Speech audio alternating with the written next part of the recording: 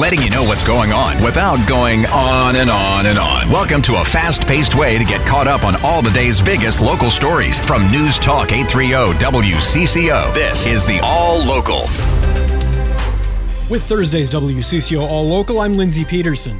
Today's stories include another air quality alert in Minnesota, a missing child in St. Paul, and an injury update for a Vikings rookie.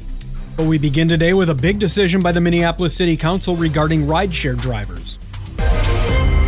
Despite Minneapolis Mayor Jacob Frey's plea to take more time to deliberate, the Minneapolis City Council has voted in favor of an ordinance to raise rideshare driver wages and add other protections. There are 7 ayes and 5 nays. That item carries. The vote came after a lively discussion among council members. Councilmember Jamal Osman says the move is needed to help some of the city's most marginalized people. These drivers are people from this community and minority, people of color. They are the backbone of our city. They work tirelessly to make a living. We have companies that are not treating them how they're supposed to be treated. Uber and Lyft are threatening to pull their services from the city. Mayor Jacob Frey could still veto the move. Mark Frey, News Talk 830 WCCO. A missing 6-month-old baby has been found safe and sound in St. Paul. Police say the baby was taken by his mother's boyfriend earlier in the week and had just recently that person sent a threatening message. St. Paul police spokesperson Molly McMillan says they were very concerned for the child's welfare and are grateful for this outcome. We are really happy to share that Mayor Lockhart, that 6-month-old boy who went missing Monday morning in St. Paul, has been located. St. Paul police officers were able to recover the infant safe and unharmed at a fire station in Minneapolis. His mother has been notified, and he is being evaluated right now at Children's Hospital as a precaution, and we're keeping the case open and active. She says they have not yet made any arrests in the case, but again, as she said, the investigation is ongoing. Susie Jones, News Talk 830 WCCO. An update to our air quality alert today, which has been downgraded to orange, which is unhealthy for sensitive groups.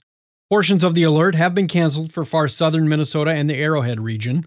WCCO meteorologist Paul Douglas says by the drive home, you may start to notice it. It looks like that upper level smoke in the upper levels of the atmosphere will be brought down to the surface, brought down to the ground by afternoon.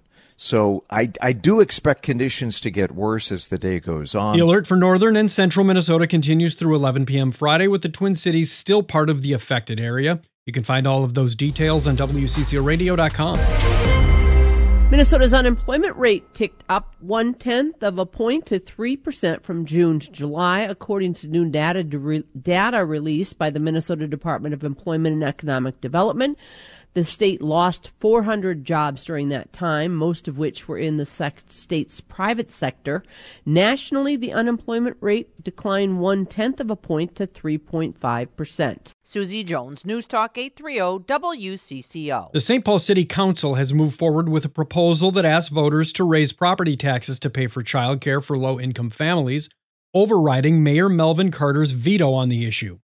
Carter tells WCCO's Adam and Jordana the money isn't there to pay for it. Literally, there is no budget. I challenged folks yesterday in City Hall that if you show me a budget for it, I'll buy you a case of beer, and we've got no takers so far. But City Council member Rebecca Naker says the mayor has not taken time to engage with the council on the issue. We've been reaching out for over 7 years now to have this conversation. We have done hundreds of hours of work and research on this proposal. And we know that we won't be able to do it all at once, but that is not a reason not to start. Despite the override, the council can reverse that decision at a later date since all 7 council seats are up for election this year. Police in Inver Grove Heights are investigating after a 6-year-old boy suffered a possible gunshot injury on Tuesday. Officers responded just after 7 at night to the 5300 block of Audubon Avenue and learned a young boy with a non-life-threatening injury was taken to Children's Hospital. A welfare hold was placed on the injured child and another child under the age of 4. Susie Jones, News Talk 830 WCCO. Workplace violence is on the rise at hospitals and healthcare facilities nationwide, including here in Minnesota. About 40 states have passed laws creating or increasing penalties for violence against healthcare workers, but it has not stopped the violence. Minnesota Nurses Association President Mary Turner says there are endless factors that play into the dangers for healthcare workers. I think some of the things that have contributed to it is that there are no visiting hours. There are no restrictions to visiting. That's a good thing for patients, but it can also cause us to have to run into a lot more unpleasant situations. The Nurse and Patient Safety Act was passed earlier this year to prevent violence at Minnesota hospitals after staff assaults tripled from 2019 to 2020. Taylor Rivera, News Talk 830 WCCO. And I'm Mark Fry. Heading back to school after a long summer break can be an exciting time for kids, but for some students, the anxiousness of heading back to school can lead to fears and worry. Mayo Clinic child psychologist Dr. Stephen Whiteside explains things parents should look for. When kids are nervous and worried, they often express that through acting up, being more irritable.